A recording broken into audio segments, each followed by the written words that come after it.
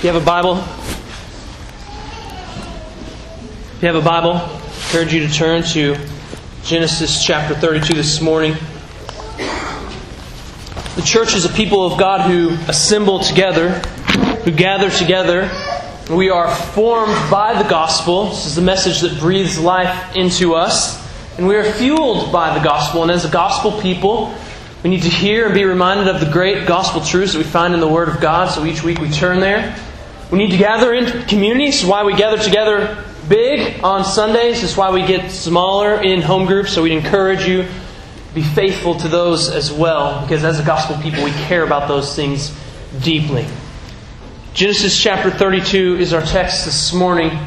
And if you will join me in prayer as we hear from the Word of the Lord. God, prepare our hearts and open up our eyes so we may see glorious truths in Your Word.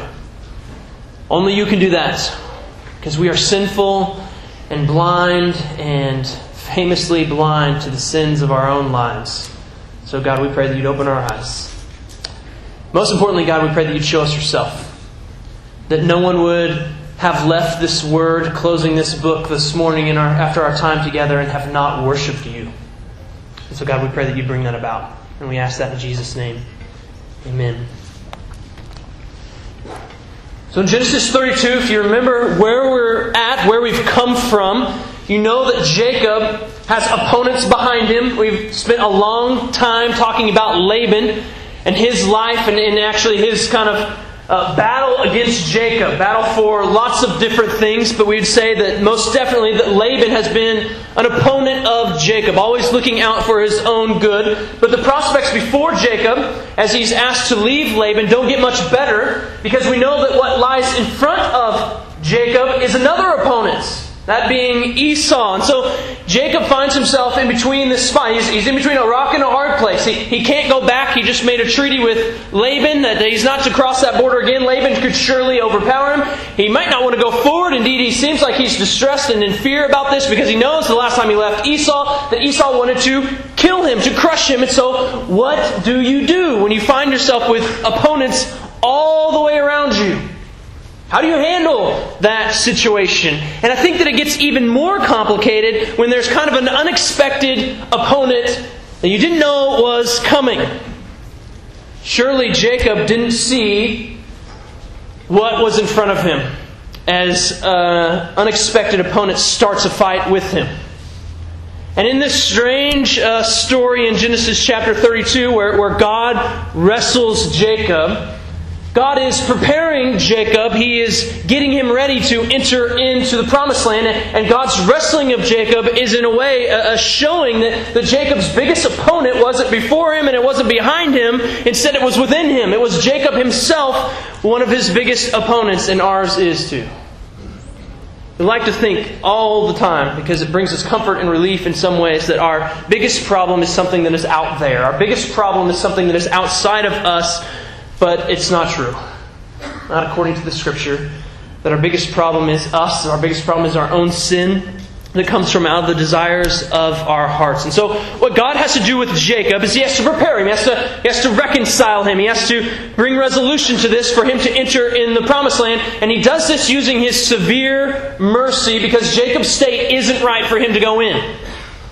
God has to do something like that for us too to enter into His kingdom. Because our natural states, our sinful nature won't do. We're not ready. We can't do it. We can't go in that way. So the question is, how does God go about resolving those issues? How does He go about reconciling these problems and the opponents around us, but also within us?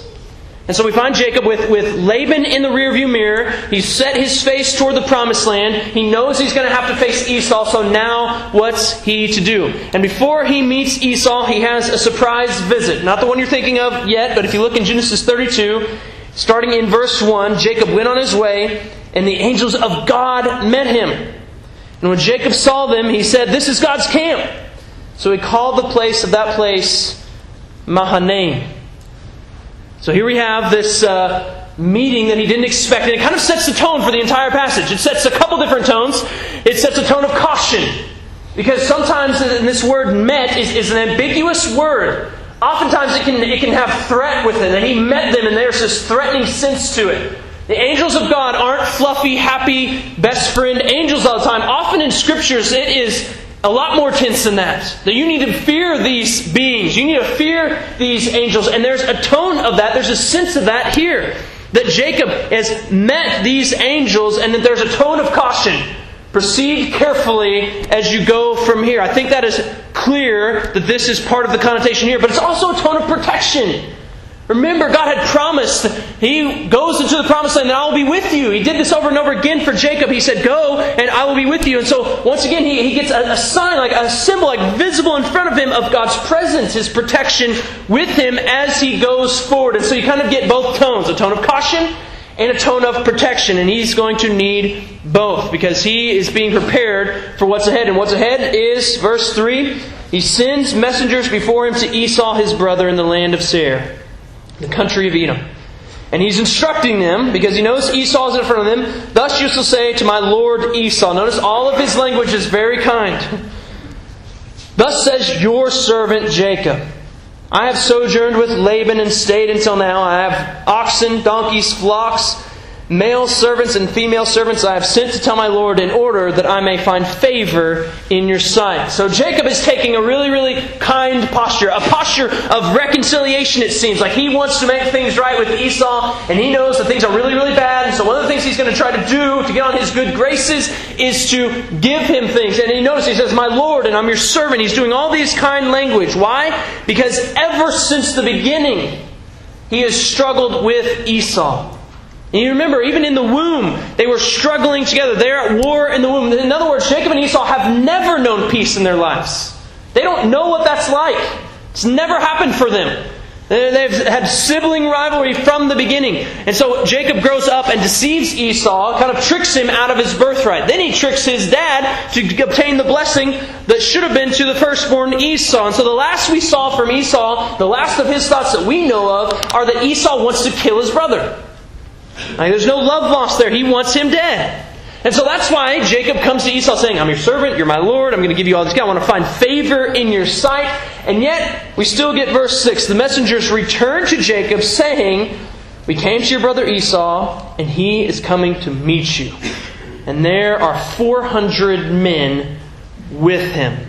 Once again, that word meet, that term meet is ambiguous and can be ambiguous. So this could be a very, very threatening thing. That it's not like maybe they're coming over for a friendly chat. No, like this could be a harsh meeting. And he's coming, it says, with 400. And so this is an ominous thing. It's a threatening thing. And so while there might be a good sign that the messengers return safely, it almost might be an ominous sign that there's some uncertainty with him. That they don't have any other message other than that he's coming. He has 400 men with him. He doesn't give any gifts to them. There's no news. The news is Esau's coming. He has 400 men.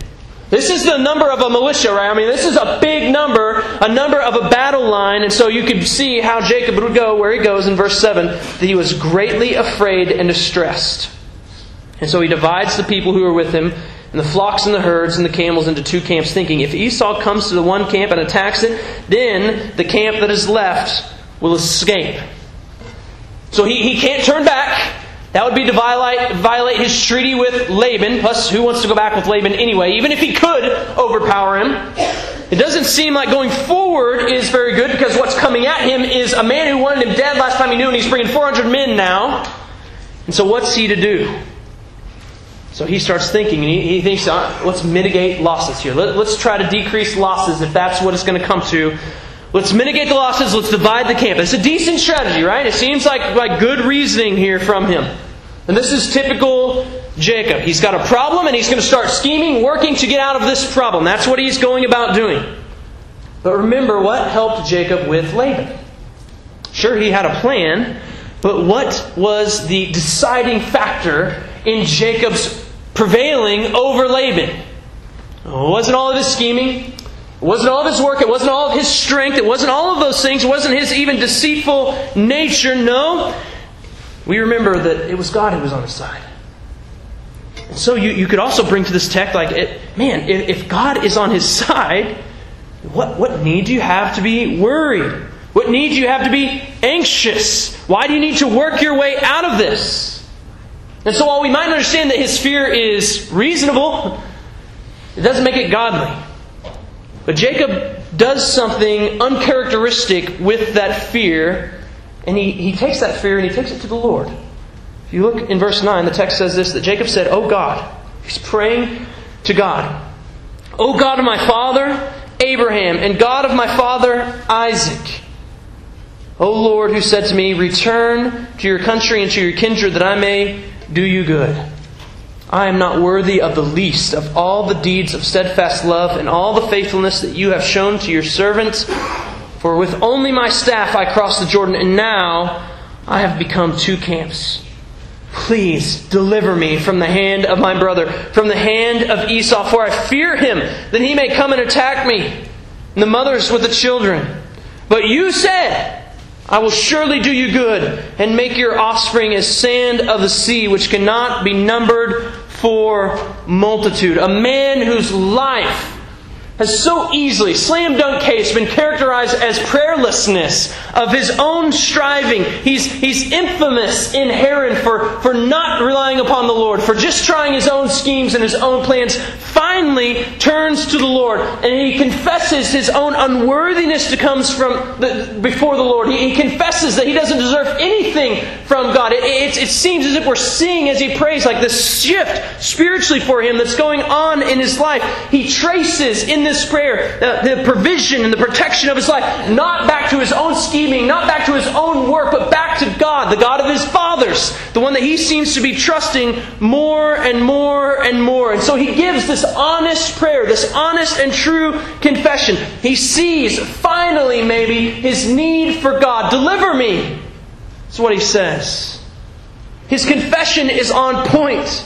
He repeats God's promises back to him, which is always a good thing in prayer, because you're saying things that God himself is saying, "I'm willing to do these things." And he says, you've said this, God. He's reminding himself of the truth. He's bringing it before God, saying, "God, this is what you said." And so in many ways, Jacob's prayer, which is the longest in the book of Genesis, Jacob's prayer is a model prayer for us. Even if fear is driving this prayer, at least he takes his fear to the right place. He takes it to the Lord, and it's a good direction that he's moving. But we don't know what happens from here. Maybe God doesn't answer his prayer. He doesn't hear anything from God. He just prays, he pours out his heart, and that's it. Maybe he still fears greatly, or maybe he doesn't know what else to do, because here we see in verse 13, it seems like he goes back to some more scheming and work. He stayed there that night, and from what he had with him, he took a present for his brother Esau. 200 female goats and 20 male goats. 200 ewes and 20 rams. 30 milking camels and their calves. 40 cows and 10 bulls. 20 female donkeys and 10 male donkeys. Notice how much Jacob has. Where does all this come from? God was with him. God had blessed him. He came to Laban. He went to Haran with nothing. And look at how much he's willing to, as he's going to say, he's willing to give these things away. And so what he's doing here is he's setting aside a very sizable gift in order to appease Esau. He wants to pacify any sort of bloodthirst that might be in his brother's heart. And so perhaps this is an attempt for him in a sense to make things right. Or maybe even to say, here's the blessing that I stole from you. You can have it back. I don't want it. We want peace. And so he instructs these servants, starting in verse 16. Here's what you need to say to them. He handed over to them servants, every drove by itself, and he said to his servants, "Pass on ahead of me, and put a space between drove and drove." And he instructed the first, "When Esau, my brother, meets you and asks you, 'To whom do you belong? Where are you going? And whose are these ahead of you?' Then you shall say, 'They belong to your servant,'" once again, your servant Jacob. "'They are a present sent to my lord Esau, and moreover, he is behind us.'" He likewise instructed the second and the third and all who followed the droves. "You shall say the same thing to Esau when you find him. And you shall say, 'Moreover, your servant Jacob is behind us.' For he thought, 'I may appease him with a present that goes ahead of me. And afterward I shall see his face. Perhaps he will accept me.'" And so he's bringing wave after wave of gifts, of kind words to appease him so that he might find acceptance in his sight. And so with this strategy, his camp, a large portion of his camp, is ahead of him, is in front of him. Drove after drove in front of him that he might appease and find acceptance in his brother's eyes. And there's more that's going to go ahead of him. You keep going on. Verse 21 says the present passed on ahead of him, and he himself stayed that night in the camp. And that same night, He arose, and he took his two wives, his 2 female servants, and his 11 children, and crossed the ford of the Jabbok. He took them, and he set them across the stream, and everything else that he had. And Jacob was left alone. So all of his stuff, all of his possessions, even all of his family, but he himself go across the Jabbok River. This sounds like a place from Star Wars. Jabbok, like a creature or a place. Jabbok. That just sounds, I'm thinking Star Wars there. Jabbok River. And this is an important place, so hopefully that gets it set in our minds. The Jabbok. It's an important place. It doesn't seem like when we read that, just another name that we read over. It's an important place for the Israelites. It would have been an important place for the readers who were looking at this. The Jabbok River was important because this would have been a boundary marker of the Promised Land in some ways. So we see this in Joshua 12. It says in verse 1 and 2, now these are the kings of the land. This is Joshua's conquest into the Promised Land, whom the people of Israel defeated and took possession of their land beyond the Jordan toward the sunrise, from the valley of the Arnon to Mount Hermon, with all of Arabah eastward. Sihon, king of the Amorites, who lived at Heshbon and ruled Aroer, which is on the edge of the valley of the Arnon, and from the middle of the valley as far as the river Jabbok, the boundary of the Ammonites. That is, half of Gilead. So in other words, like there's a boundary marker. It's a natural boundary. It's this river, it's a stream between the Ammonites and the people in the Promised Land that they had been given by the Lord. So this is a natural boundary for the Promised Land. And this is going to be important in this text because this is a place that Jacob has not yet crossed over into the Promised Land kind of officially. And he's all alone. And you can tell there's some emphasis in the text that Jacob is all by himself. Everything went across this river. Everything crossed the border. But Jacob himself stayed behind. It seems like an interesting detail, like why is he staying behind? But either way, we know that Jacob is all alone. He's away from his possessions. He's away from all protection.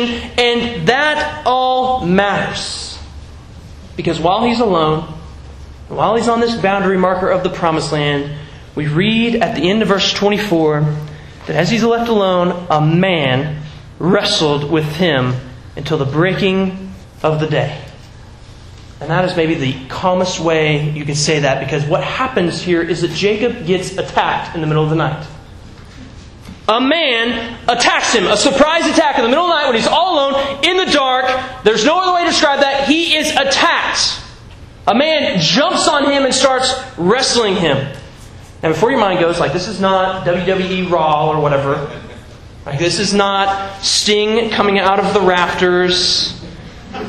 This is not a wrestling ring with ropes around the corners. This is a little bit more real than that. It's real hand-to-hand combat. They're going to go after it together. And this wrestling match, it goes on all night, it says. He's wrestling with this man all night.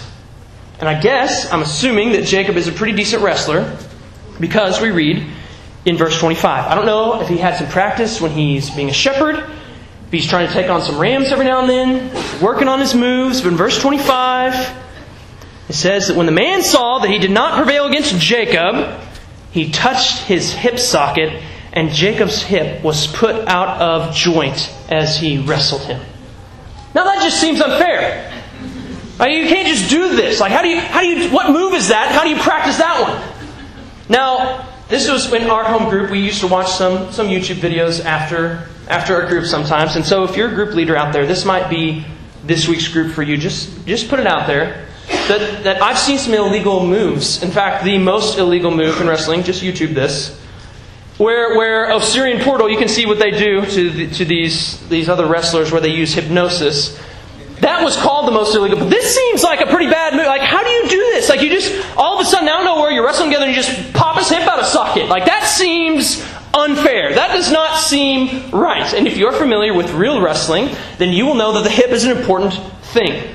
That they are crucial in wrestling. That without the hip, now, there is no chance for Jacob to win. You cannot win a wrestling match if you do not have hips. Like, if you don't have your hip in place, there's no chance of winning. And so here we have Jacob, who's kind of known for his strength, his own work, all these kind of things. Now he is disabled with one touch. And wrestling, all of his wrestling strength is evaporated by just a simple touch, and his hip is out of socket. Who is capable of doing such a thing? Who can just touch someone and displace their hip? Like, this is not normal. I have not seen that move. Even if you look for the most illegal move, you're not going to see someone who just barely touches someone and their hip is out of place. Like, who can do this? I think that Jacob is recognizing, maybe even at this touch he recognizes very, very well, as we're going to see in verse 30, he's going to say it for himself, that the man that he is wrestling is God. Verse 30, he admits this. He says that this is God. So, this is not normal. This is God he is wrestling with. So, right here, God is wrestling with Jacob. What is going on here? Like, there have been a lot of strange stories in Genesis. Right? I mean, I admit, like the mandrake story with Jacob and his wives and two other, like, that's weird. But a man attacks him in the middle of the night and starts wrestling at him. That's already a strange story. And then that man turns out to be God, and this hip. Oh, this is all really strange. And so, what are we to say about this? We know that Abraham had an encounter with God, some strange sort of what we call theophany. And theophany would mean that God manifests some sort of physical presence. This is what he does here. That he has an encounter with God. Now, we have to be careful because we don't know. Like, people would like to say, is this Jesus he's wrestling with? I don't know. We don't know. We have to be careful. All we know is that God has somehow manifested himself physically and actually started wrestling with Jacob. And then you have all sorts of questions that follow on top of that. So, like, if this is God, right? Kids know this instinctively. Like, they start saying, like, well, I'm stronger than you, I'm stronger than you. No, but God's the strongest. Trump card. You lose because God's really the strongest. Right? We know this, right? If this is God, and he can clearly overpower Jacob just by the touch of his hand, he can knock his hip out of joint, then why doesn't he prevail? Because that's what it says, right?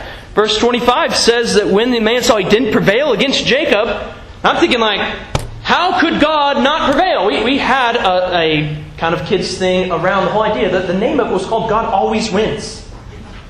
So are we feeding our kids lies, or what is going on here in verse 25? We're not feeding our kids lies, at least to the best of our knowledge. Surely God could have prevailed. Obviously he could have prevailed. He touches his hip and he's done. Right? God could have prevailed here. And so what's going on? God has, in some ways, limited himself. Made himself almost like an equal with Jacob as he's wrestling him. And the thought shouldn't be too distant from our mind, because this is like God, isn't it?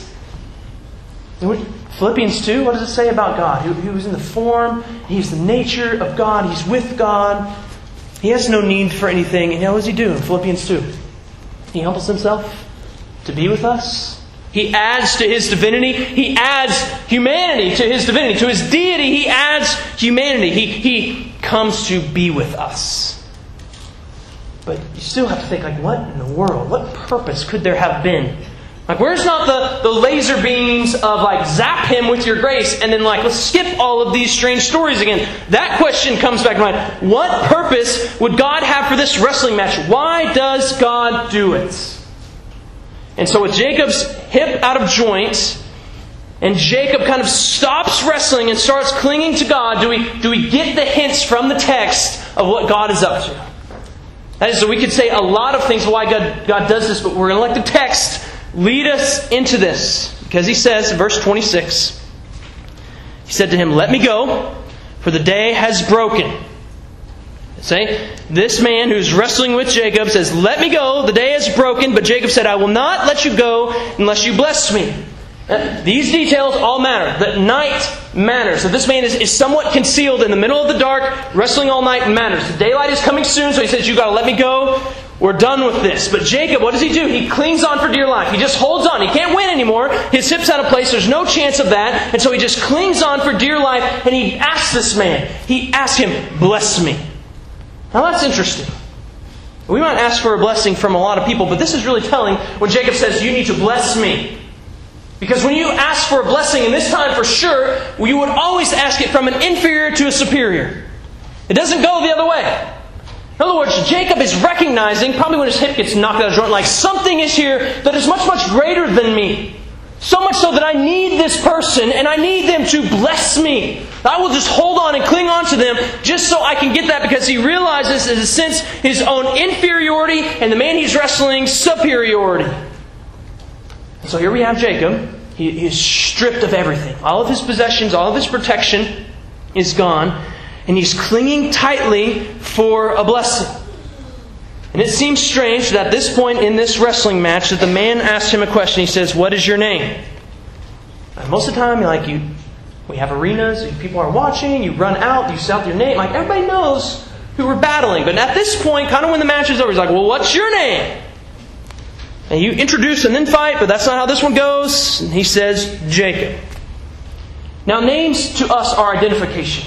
And they were for them as well, but they're more than that. There's a deeper thing than just identification. They weren't just identification, they were identity. They were giving character to that person. They were more than just, here's who you are. It's also, here's your character. This is your identity. Jacob's name. We see it especially with Jacob's name. What's his name mean? Heel grabber. Deceiver. He's been doing this all along through his life. He wasn't just called heel grabber. He was. From the womb. He isn't just called this one who deceives, who hangs on to any opportunity he can. He does this consistently throughout his life. So his name is not just an identification. It characterizes him as a person. Over and over again in Jacob's life, you see this. He is this person. He's not just Jacob the name. That is who he is. He's a deceiver. And so in some ways, verse 27 could have been an embarrassing name. Who are you? And oh man, now I have to tell this one who I know is a superior to me who I am. Jacob. Maybe it's an admission of guilt, a confession. I'm Jacob. This is who I am. But he is Jacob no more, starting in verse 28. Then he said, "Your name shall no longer be called Jacob, but Israel. For you have striven with God and with men and have prevailed." And this renaming is significant. As you know, if the name is more than just an identification, then his renaming is more than just like, here's a new name for you to go on. He's re-identifying him.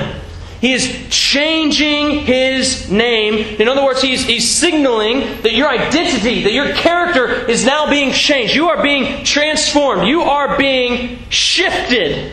Rather than one who works, who deceives, who plans, who schemes, who tricks, you are now one who strives with God for His blessing. That's who you are now. And so the renaming is significant because it's signaling a change in direction, a change in character, a needed change for a deceiver, for a heel grabber. He continues on, verse 29, then Jacob asked him, "Please tell me your name." But he said, "Why is it that you ask my name?" And there he blessed him. So Jacob called the name of the place Peniel, saying, "For I have seen God." There he admits, like, this man I've been wrestling is God. I've seen Him face to face, and yet my life has been delivered. And the sun rose upon him as he passed Peniel, limping because of his hip. Therefore, to this day, the people of Israel do not eat the sinew of the thigh that is on the hip socket because he touched the socket of Jacob's hip on the sinew of the thigh.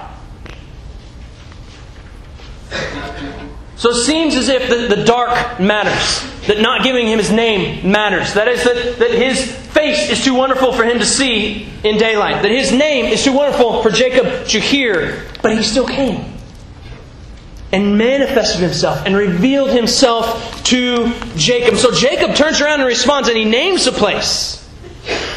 To remember what was going on. I don't know that you need to name it at this point. When a man attacks you in the middle of the night, you're probably going to remember it. But he names the place to remember this encounter. I think that the limp would also do it, that he has now, that he's going to have for the rest of his life, this limp. And the Israelites would have remembered it every time they cut into a piece of meat. When they cut into this leg and the thigh and this hip, they would remember this is what happened. Such a strange story. This just continues on with this amazing saga of Jacob's life. With twists and turns, and we go from one degree of crazy to another. A man jumps him in the middle of the night, and we have all sorts of questions. What is happening? But what's here for us? Right? Do we learn here, here's how to get ready to wrestle with God. First, send everything away from you. Then camp in the middle of the night alone, and then wait for God to come. But be really ready, because He's good. Right? Is this here's how you prevail against God. He might get your hip or other key points in your body, but just hang on as hard as you can and just tell him your name if he asks. And is that what's going on here? Hey, what do we do when your hip is out of place? Is that what he's teaching us? So when your hip's out of place, here's the technique you need to use. Or how do you get your name changed? Like, how does God change your name? Well, you just hang on. Or do we learn here? Jacob wrestles with God, and you can too. So let's figure this out. No, what we do, as we always do, is we let the text lead us into these things. And the text gives us so many interesting little details that give us evidence that there's more here than all those little things for us. And people go all sorts of ways with this text. There's more for us. There's all sorts of details. The detail of which side of the Jabbok River he's on. That matters. That Jacob, that all of his possessions, that all of his people, that all of his protection was gone. That his hip is broken. That his name is changed. That he used the words prevailing over and over again. You've prevailed, or he could not prevail against him. Being blessed and then limping along his way because of this hip. All of that matters. That is, I think that God is doing something. I think that God is preparing Jacob. He's working on Jacob. He's changing Jacob before he can go forward into the promised land. That is, before he can go into the promised land, he needs for him to be Israel and not Jacob. He's intentional with making sure that happens before he crosses the river. And so he stays alone in the dark. And so God moves him from a person defined by deceit, by work, by self-sufficiency, by prayerlessness, into a man who clings to God, relying upon Him for a blessing. So he attacks him. And he wrestles him. On his own level, he breaks his hip.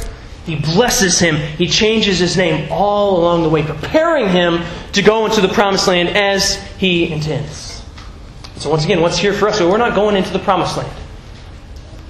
But we are invited, clearly in the Scripture, invited into the kingdom of God here and now.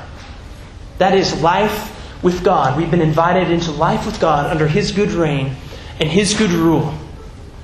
And there's a preparation needed for that. There's a change that's needed for that. We can't go in like Jacob. We're very much like Jacob in our nature, in our sinful state. As we are born, we're like Jacob. We can be deceitful, we can be sinful. We're defined by our own work. We're defined by not needing God, by our prayerlessness. All of these things define us. And there's a preparation that has to take place in order for us to enter into this kingdom. Because here's the reality, is that self-sufficient people can't enter the kingdom.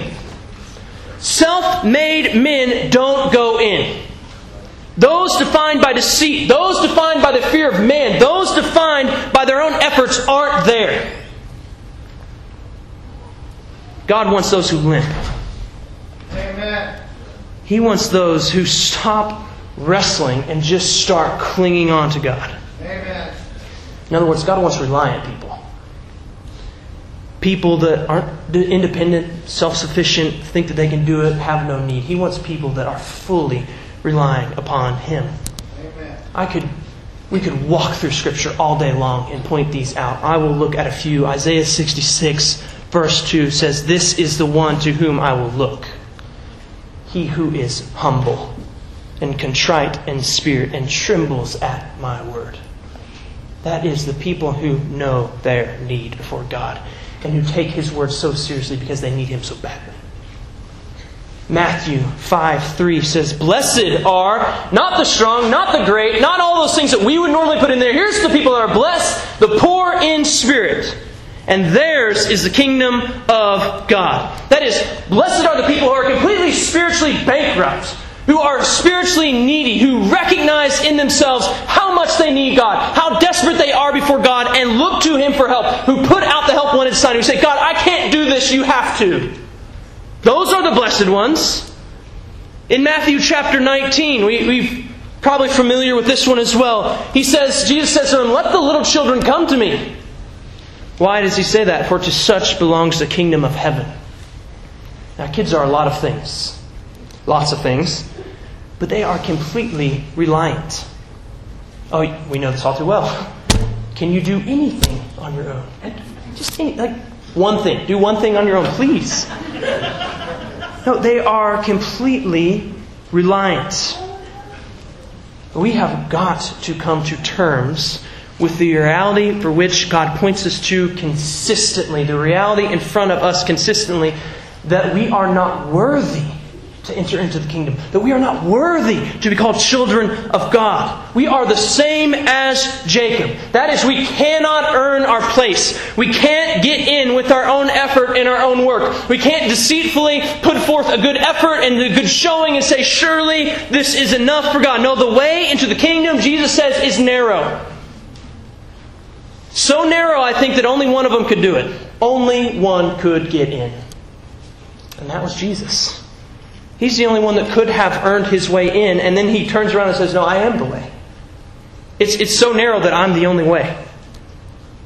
And so he is the way in the sense that we have to fully rely on Jesus to enter in.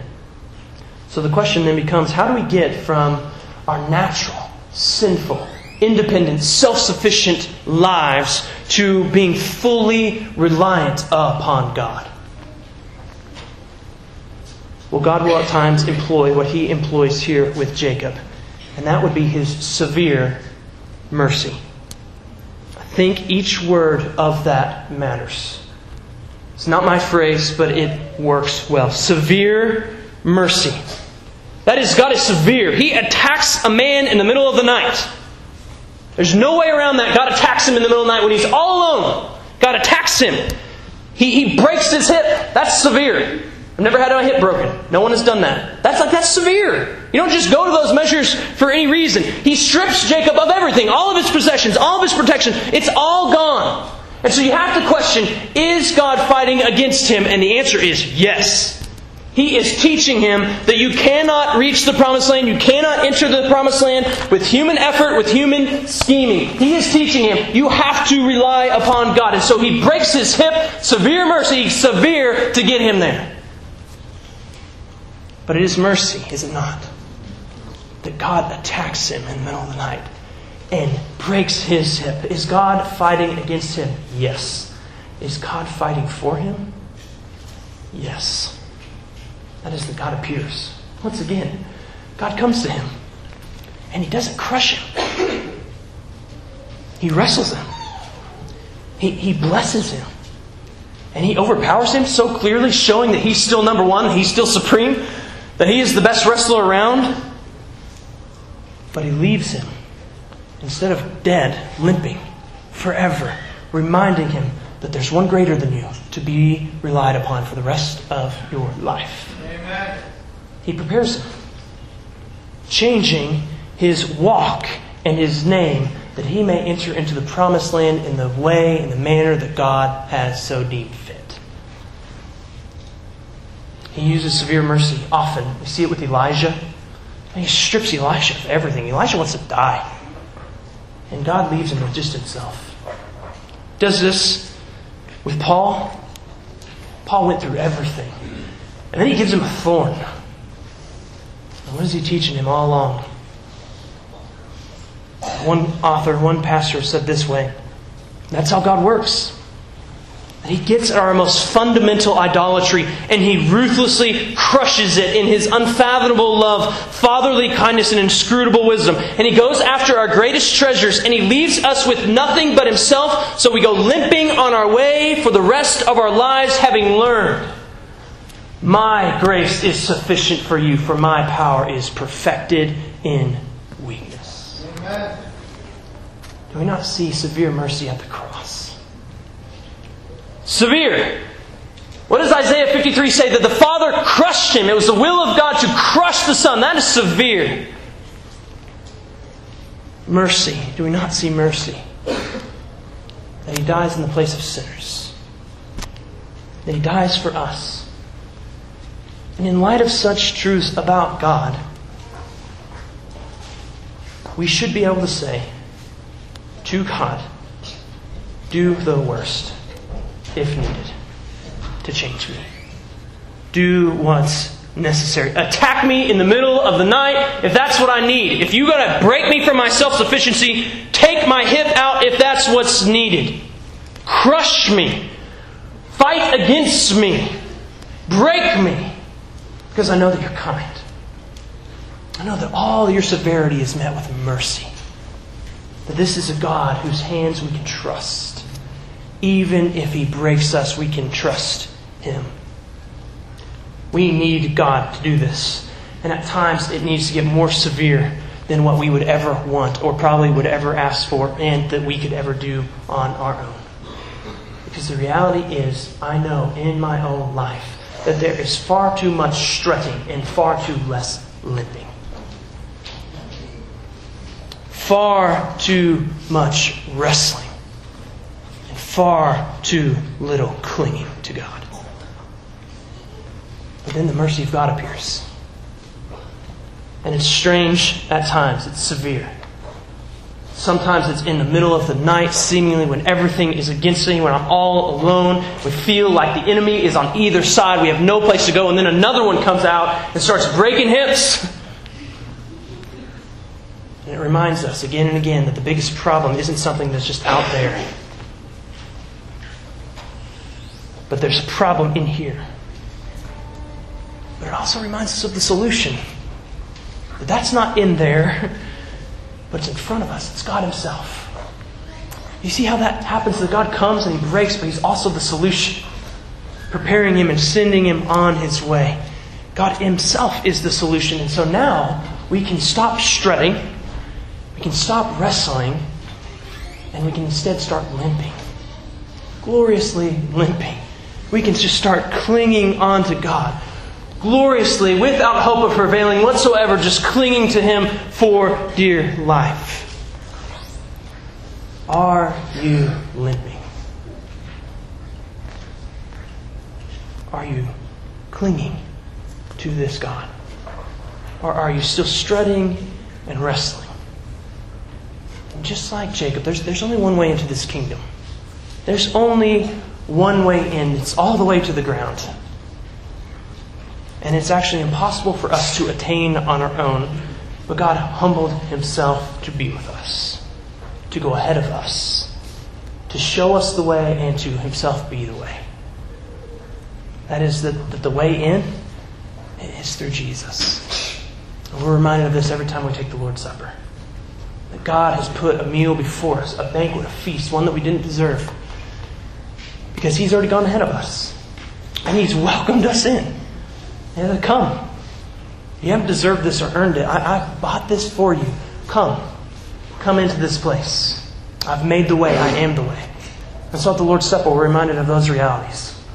That one has gone ahead of us. That He lived the life that we should have lived, but we never could attain. That He died the death that we deserve to die, showing both His severity and His mercy at the cross. And that He welcomes us in to respond. One of our responses is trusting in Him with all of our lives. Relying upon Him fully. One of our responses is responding in faith by taking this meal. And saying that what Jesus has done actually worked. That He has accomplished what He set out to accomplish. And that He will do it again soon. So if you're a believer, come. Enjoy. Be reminded of these truths. Rejoice in what Jesus has done on your behalf. If you're not a believer, we'll pray for severe mercy if that's what is needed. For God to do some serious action. But we want you to rely upon Jesus.